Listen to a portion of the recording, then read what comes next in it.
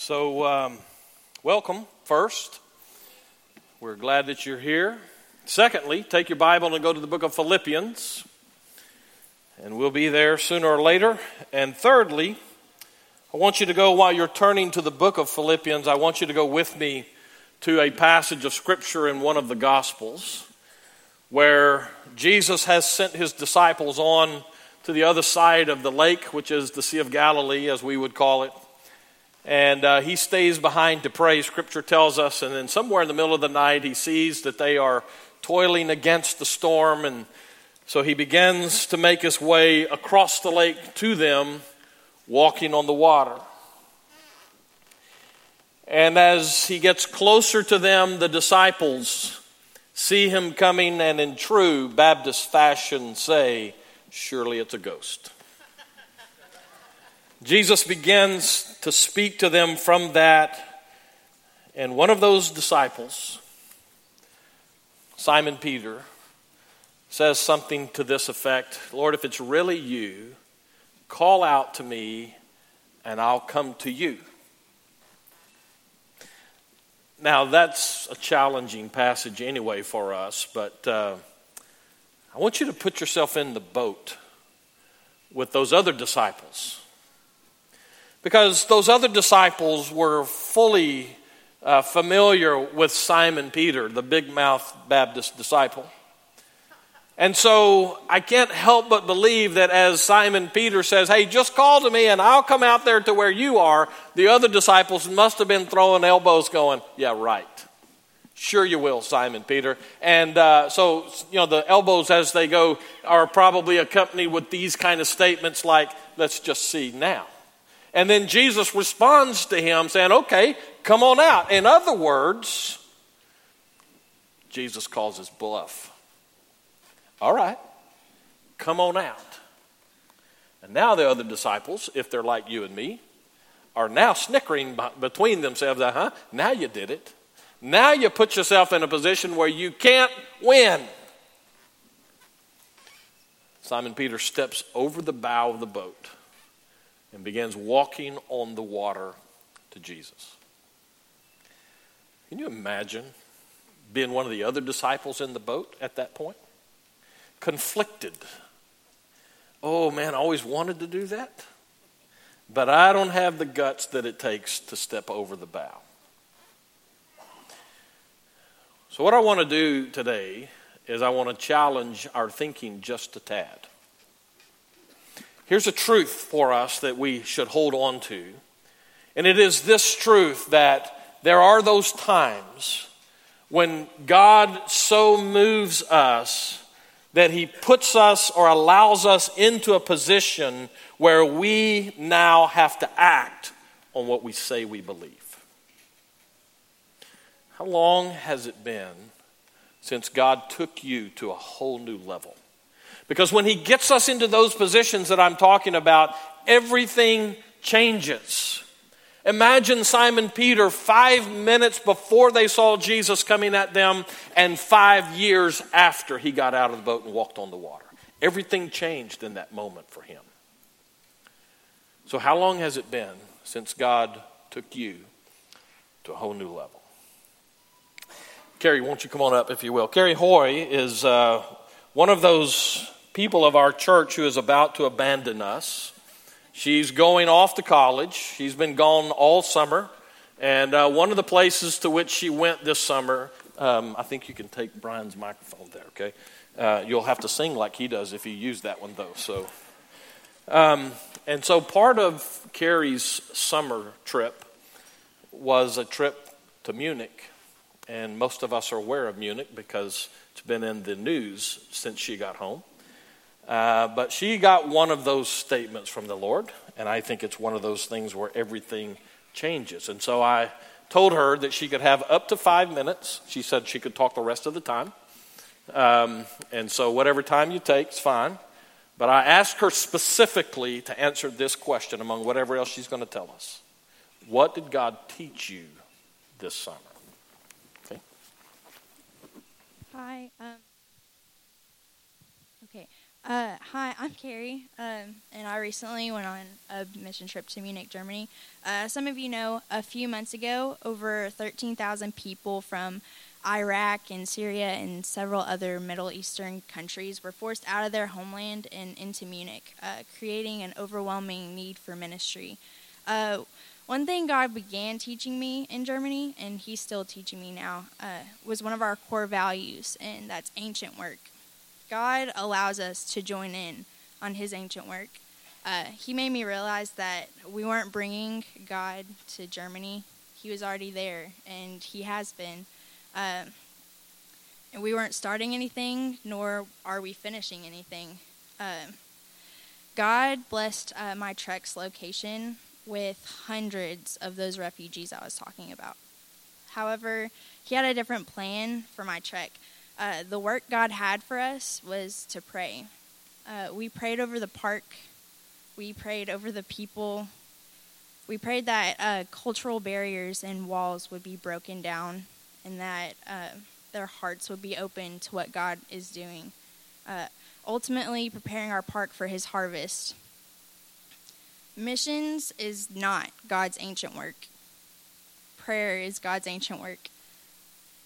What's the point in all of the effort if we can't even go to God and admit that we can't do this without Him? So it may sound silly for us to fly all the way to another country just to prayer walk around a park, but prayer walking is praying on site with insight. So just imagine you're walking in a park and you see someone and you just start praying. Father, I ask that You would be with them. I ask that You would make them feel empty inside.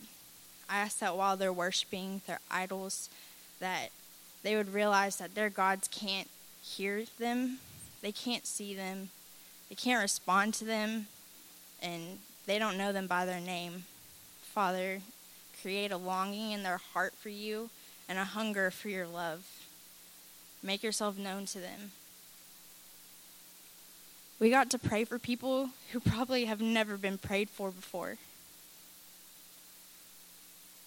Although we may not have gotten to be a part of His harvest just yet, we are being obedient by trusting Him and aligning ourselves with His agenda. I just want to thank y'all all for supporting me, whether it's financially or just through prayer. God taught me so much,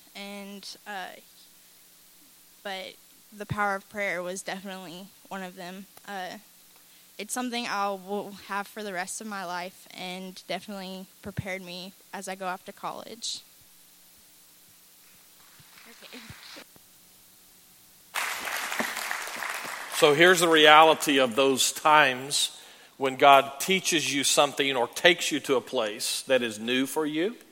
It has to register. And it has to register deep within you because God purposely allows you or takes you to that point because He's moving you forward. So consider back with me to those disciples in that boat on the Sea of Galilee, and for Simon Peter, but really not just for Simon Peter. All of those disciples then from that point forward had a point of reference that they knew something new about Jesus that they didn't know before. And everything changed with that. How long has it been since God took you to a new level?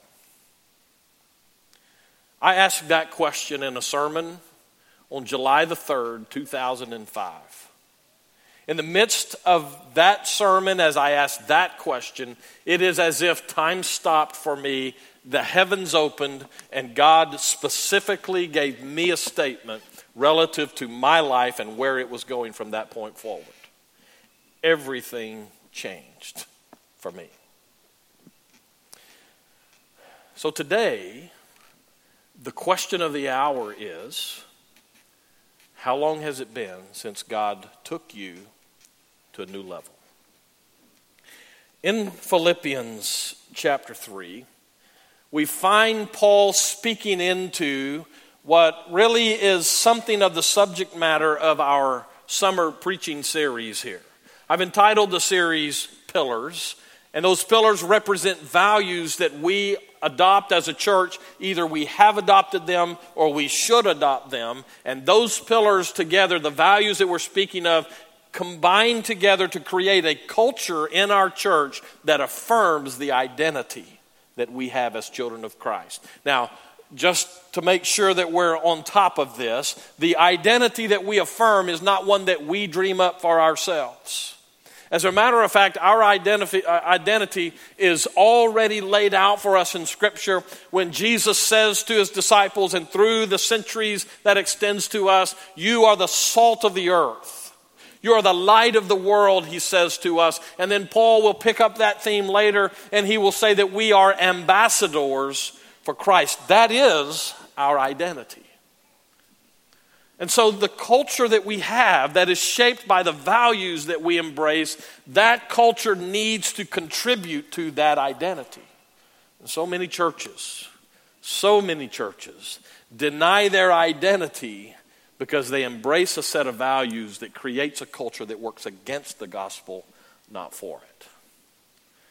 And so we rehearse those and we work our way through them this summer as we seek to be all that God has intended us to be. And so welcome back to the series.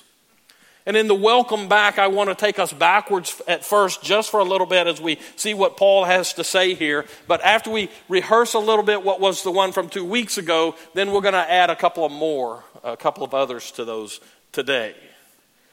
So we start back where we were, which is that reality, that pillar, that value that says we are going somewhere. We're on the grow, we're on the move, and I don't want us to fall into the trap that thinks that, that means that we're trying to grow, we're trying to get more people, or we're trying to get more buildings. This growth is spiritual growth. This is spiritual formation from the inside, individually, but also corporately for us.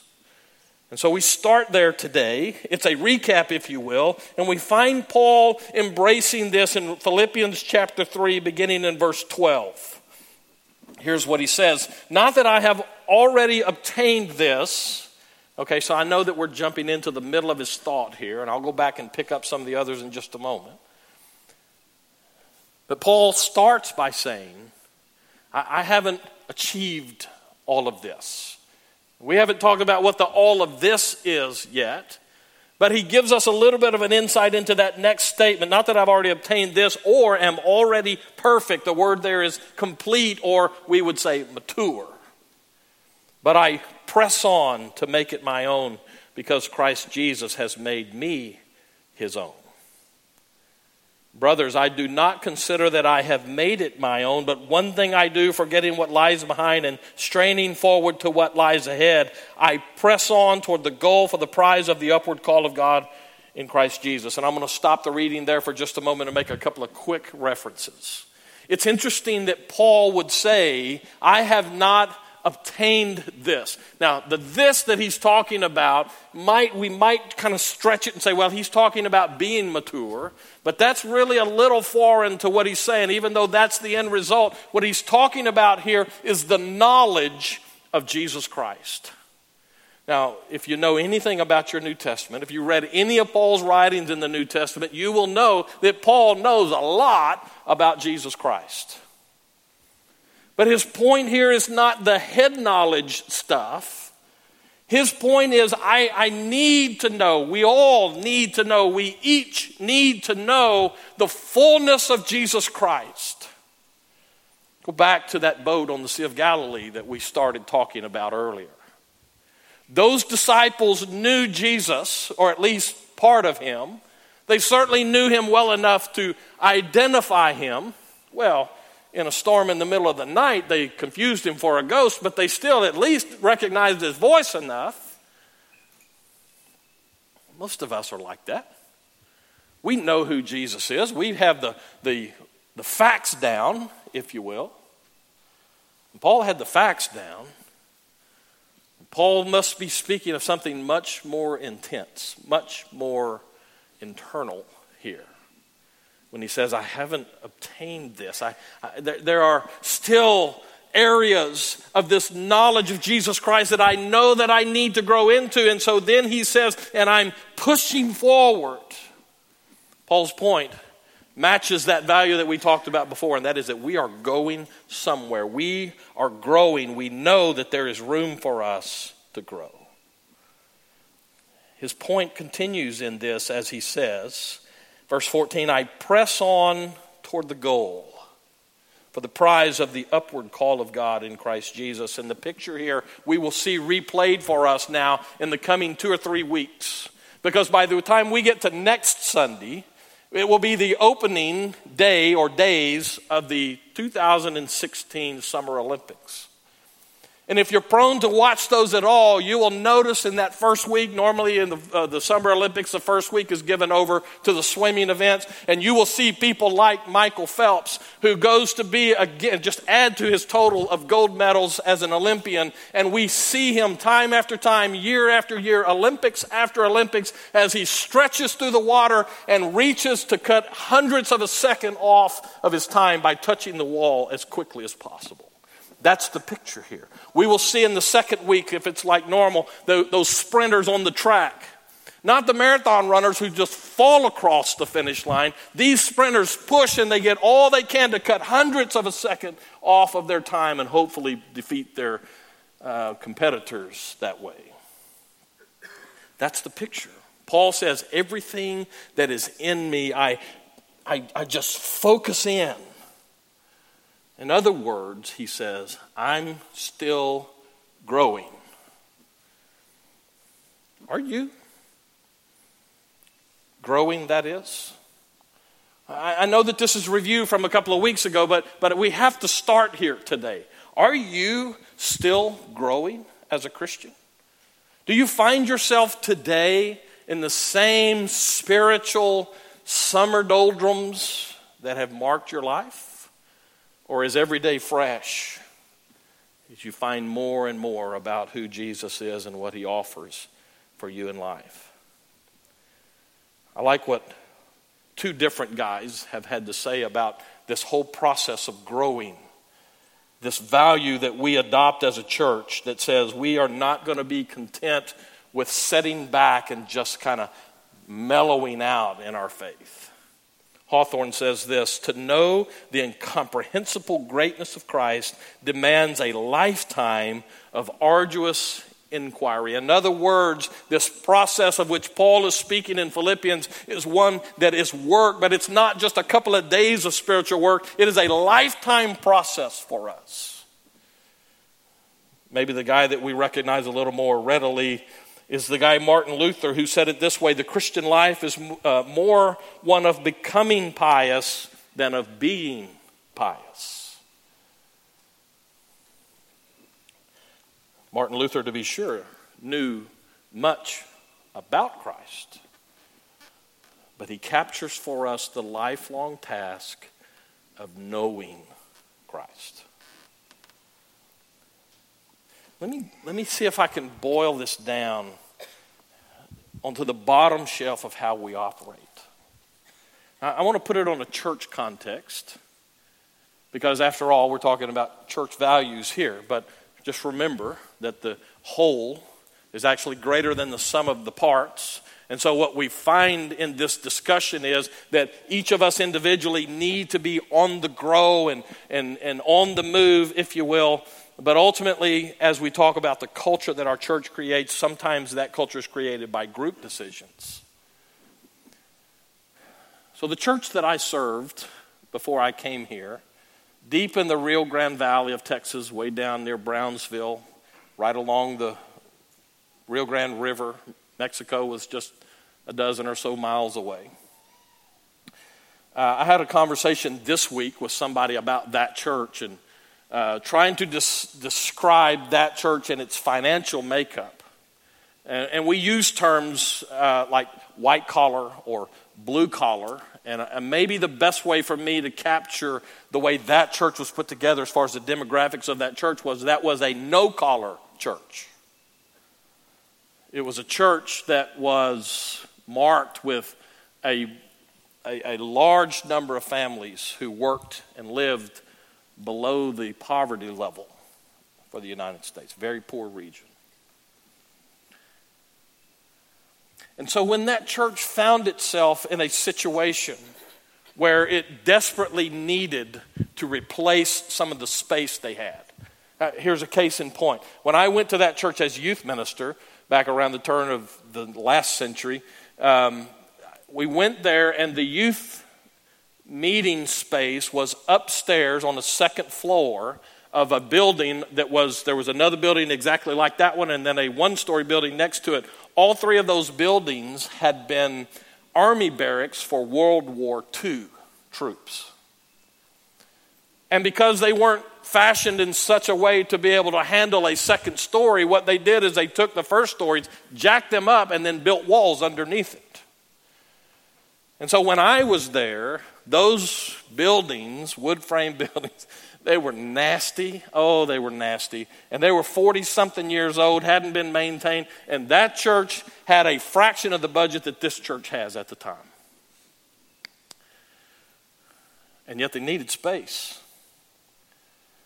And so the church began to have this discussion about, okay, so we need to replace this stuff. Now, you just need to know that when my dad went there as pastor, before I was there, he went in and they had financed one building, and he had been there a couple of weeks when the savings and loan that owned the note on that building called him and said, hey, we need all of the money for this. You need to pay us everything that's due today. And my dad, the pastor, then said, we can't pay it. That church at that time couldn't hardly pay salaries. And so the savings and loan people said, well, if you don't pay us, then we're going to repossess your building. To which my dad said, you better come get your building then.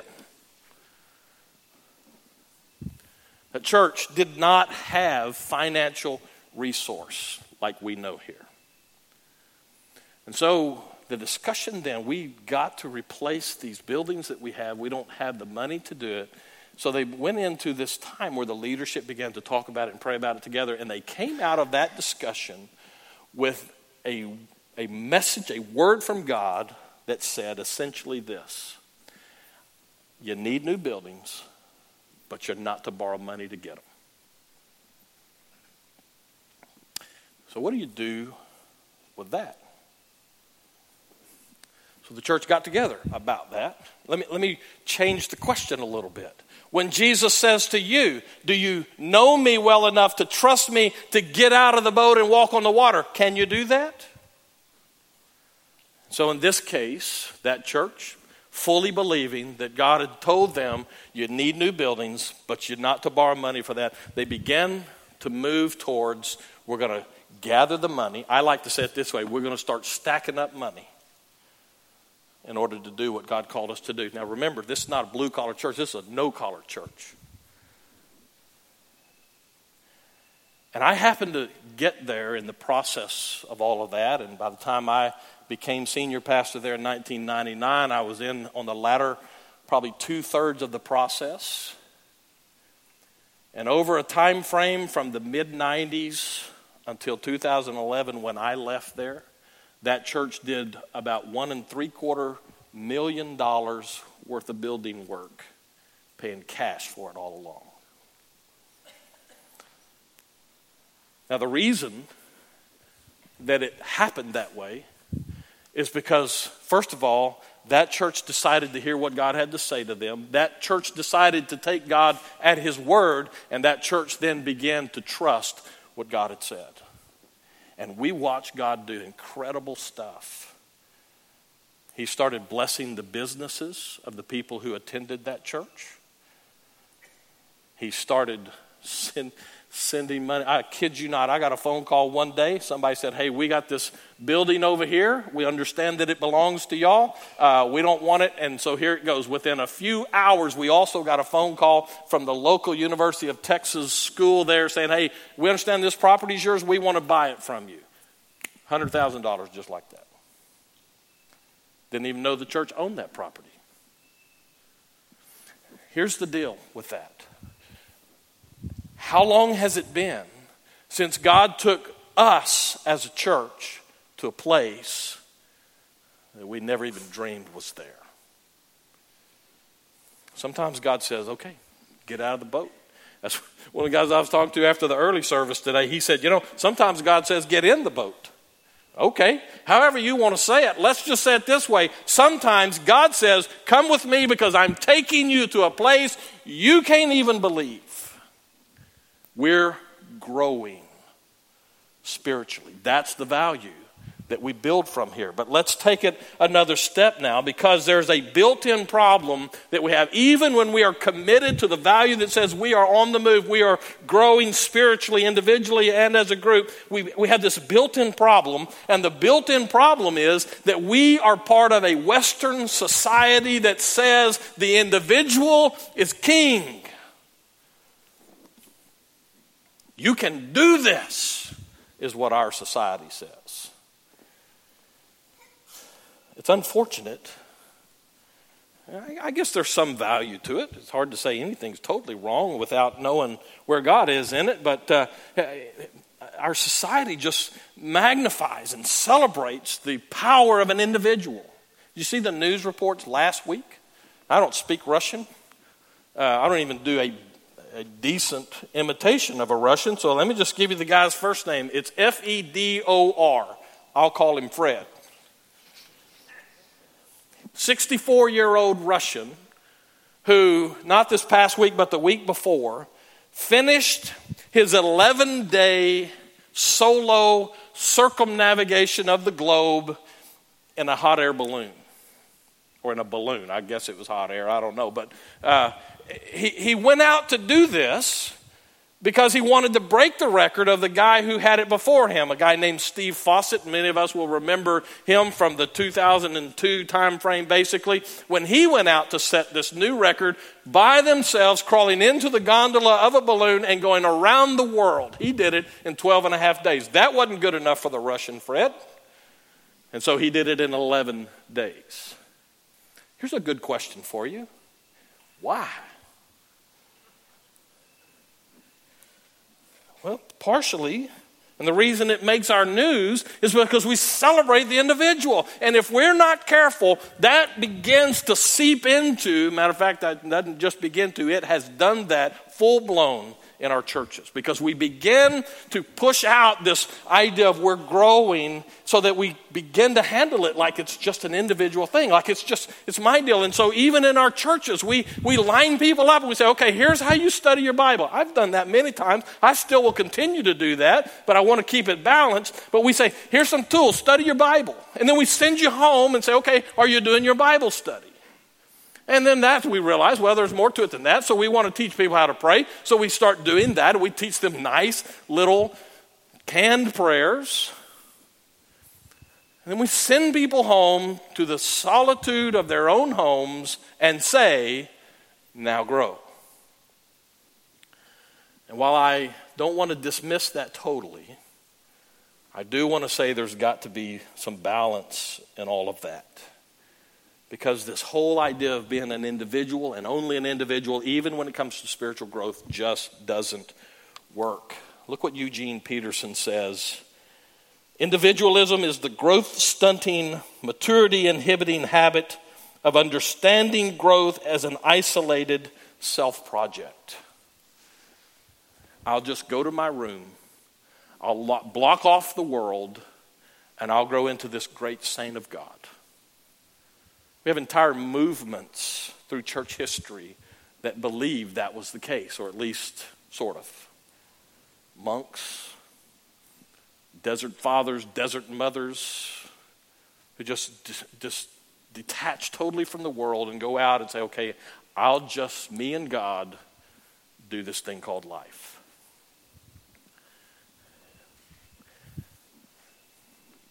So that pushes me to this next value. Let's get two more on the table here quickly. Not only do we need to build that attitude here and the value that says that we are growing, we also need to embrace the one that says that we are growers also. See, the idea here is, I'm going to throw the next one out here with it. Not just are we growers, we're growing, we're growers, but we also say there are no Lone Rangers here. Now, many of you are too young to know the old TV series, but maybe you saw the movie that came out with Johnny Depp in it a while back. The Lone Ranger, this guy who just does his own thing. We say that we don't do Lone Ranger stuff here. I'll pull all of those three together and say it this way. We need each other. And one of the values that we must have, the pillar on which we hold to our identity, a culture grows from this, is the one that says we're in this together. We need each other. We certainly need to do personal, individual growth, but in the end of the day, we need one another in order to get this right. Paul models this for us. It's easy for us to just look at what we've read in Philippians 3 and say, yeah, but Paul said, he's talking about himself there. Yeah, but Paul also wrote half of the New Testament in the specific purpose of growing other people. Even the book of Philippians is written to a group of people for him to say, hey, here's some things that will help you grow in Christ. So one of the hallmarks for us as a church is that we intend to be growers. And this is where it gets messy. It gets messy because what I'm saying now involves a certain amount of accountability. You see, one of the frustrating things about people is that people seem to default to a competition. And this is no competition. This is a community that we're talking about. And in order for the community to work well, we have to be able, as individuals, but as a community together, we have to embrace this idea that says, I need to invest my life in you, and I need to let you, okay, you hear how I use that? I need to let you invest your life in me. But we get that wrong in a lot of different ways. I'll try to hit a couple of those real quick, but I really want to stay on the positive side of this thing. The reality is that we have no lone rangers. We are growers as much as we're growing, and so we need each other to help us move forward. Here's the question for you. Who is it that you allow to speak into your life and hold you accountable? Are there people that you say, you know what? Even if I don't want to hear it, I'm going to let you say to me things that help me grow. That's hard to do. I had a situation. I'll just play it out for you. I'm not going to tell you how I responded to this guy, but I'll use myself as the guinea pig here. Almost a year ago now, I started having health issues tied to my back and viral infection and all of that kind of stuff that affected my leg. And the pain of that was such that my neurosurgeon started throwing drugs at me. Legally, but nonetheless, throwing drugs at me. And you know enough of my background.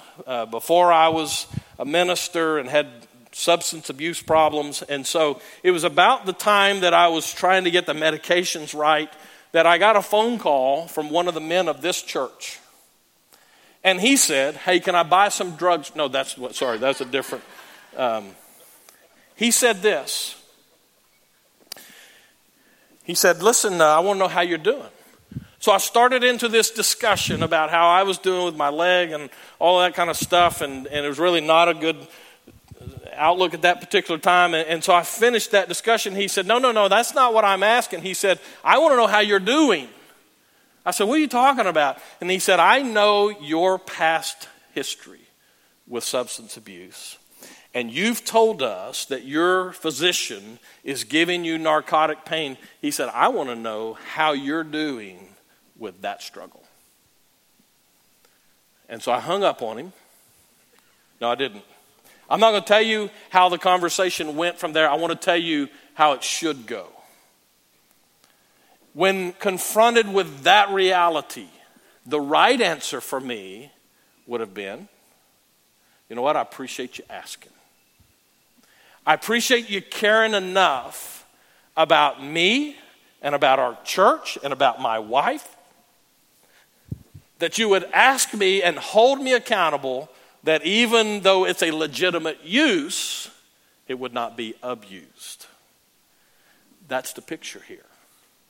You see, we need each other because you have weak spots, just like the preacher has weak spots. And you have areas that you need to grow, just like the preacher has areas that he needs to grow. And you need to really hear me now, because this is one of those areas where our society around us has sold us a bill of goods, and it's killing our churches. Here's the deal.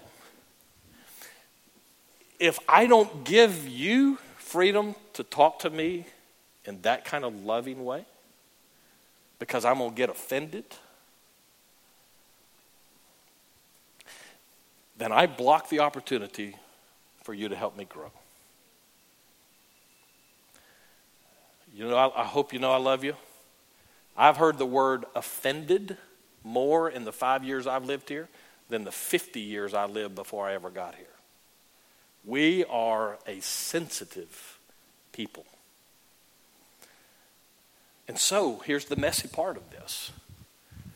As we invest our lives in one another, we need to stop with the defensiveness and adopt the mentality. This is going to be one of the other values that we get to sooner or later about trusting one another. But it all comes from that umbrella that we talked about before. You remember the first one? People matter, so treat them like they matter. So when I say to you, I give you freedom.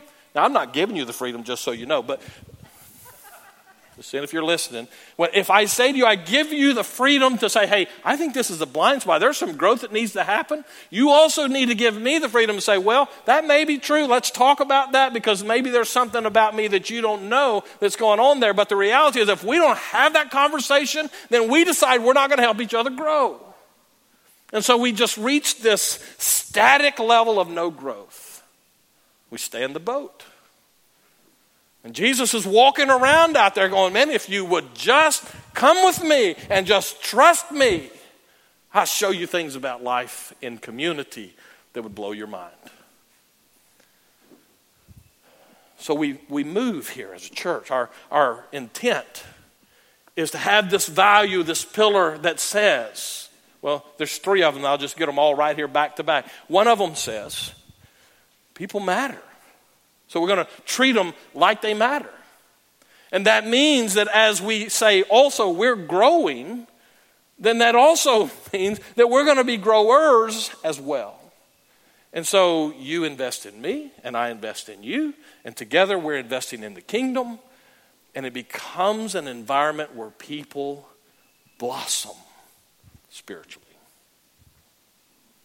I'll give you a couple of examples of what I'm talking about, and we'll be done. First one, I introduce you to a friend of mine named Al. For a while now, I've been throwing things that are in my office out onto the table for you to, so if you ever come in my office, you see stuff there, you know most of that stuff has a story to it. Means something to me.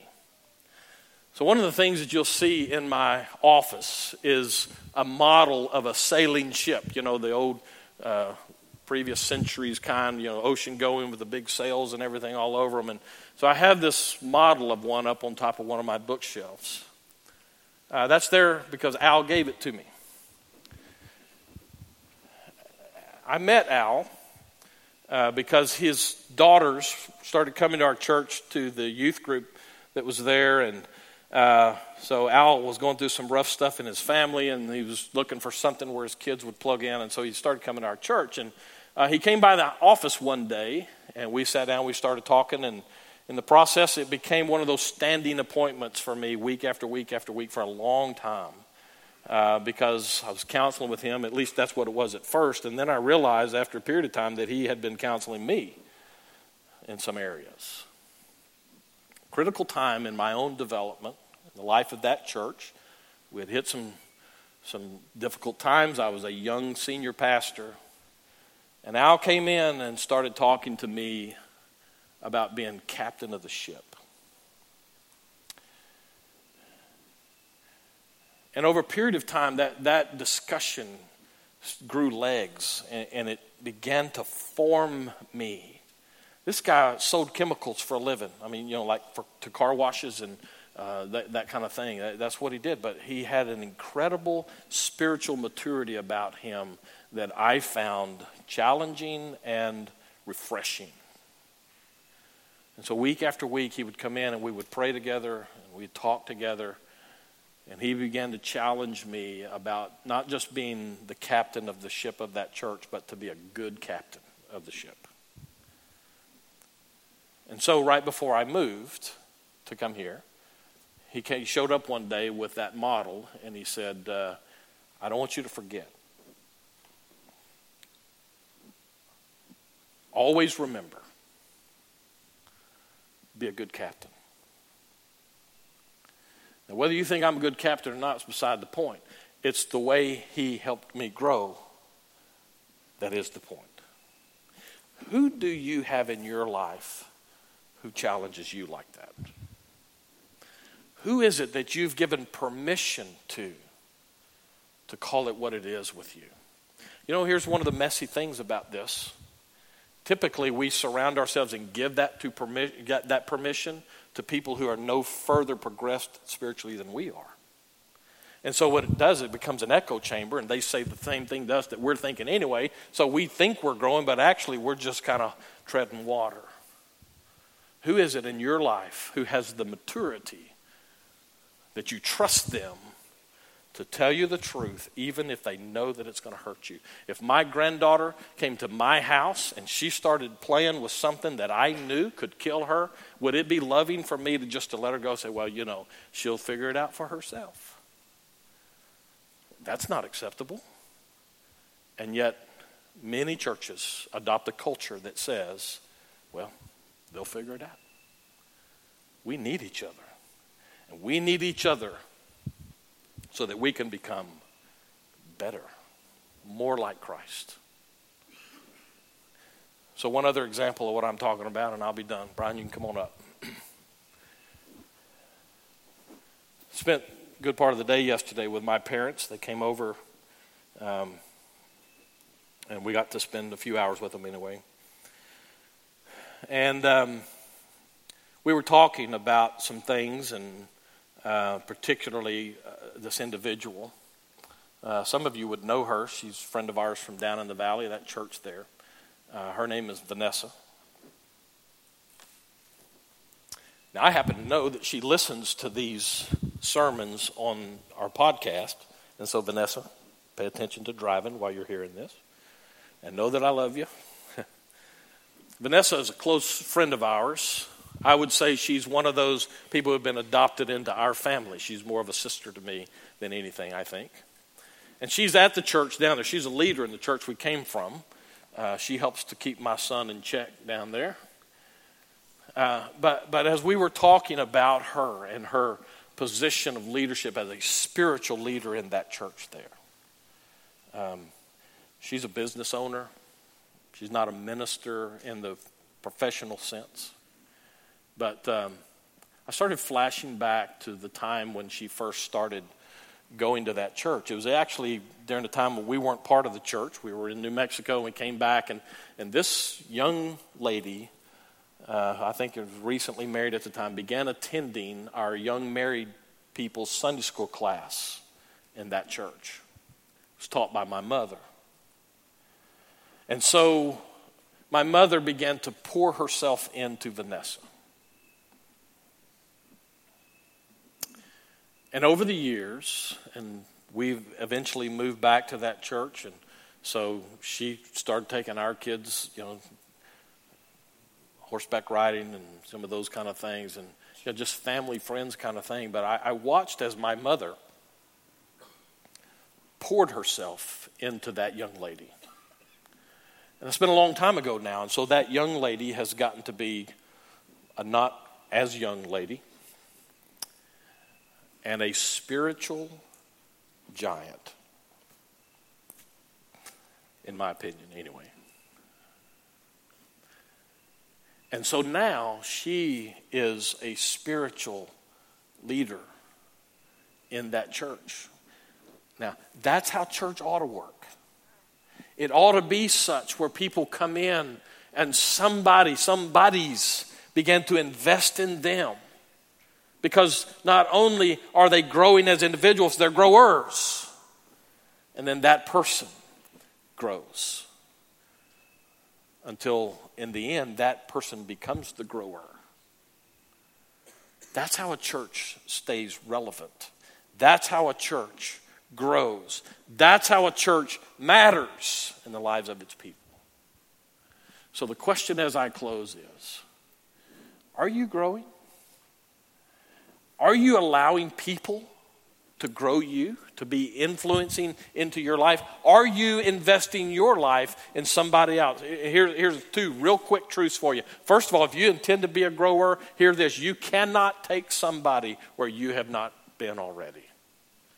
So you have to be growing in this. That's one of the things. Here's the other one. That is that love, not convenience, but love is what drives this investment. People are going to need you to speak into their situation when it's least convenient for you. But love says, I'm there. Love says, I got you. In the best sense of the word. So how is it with you? Let's pray.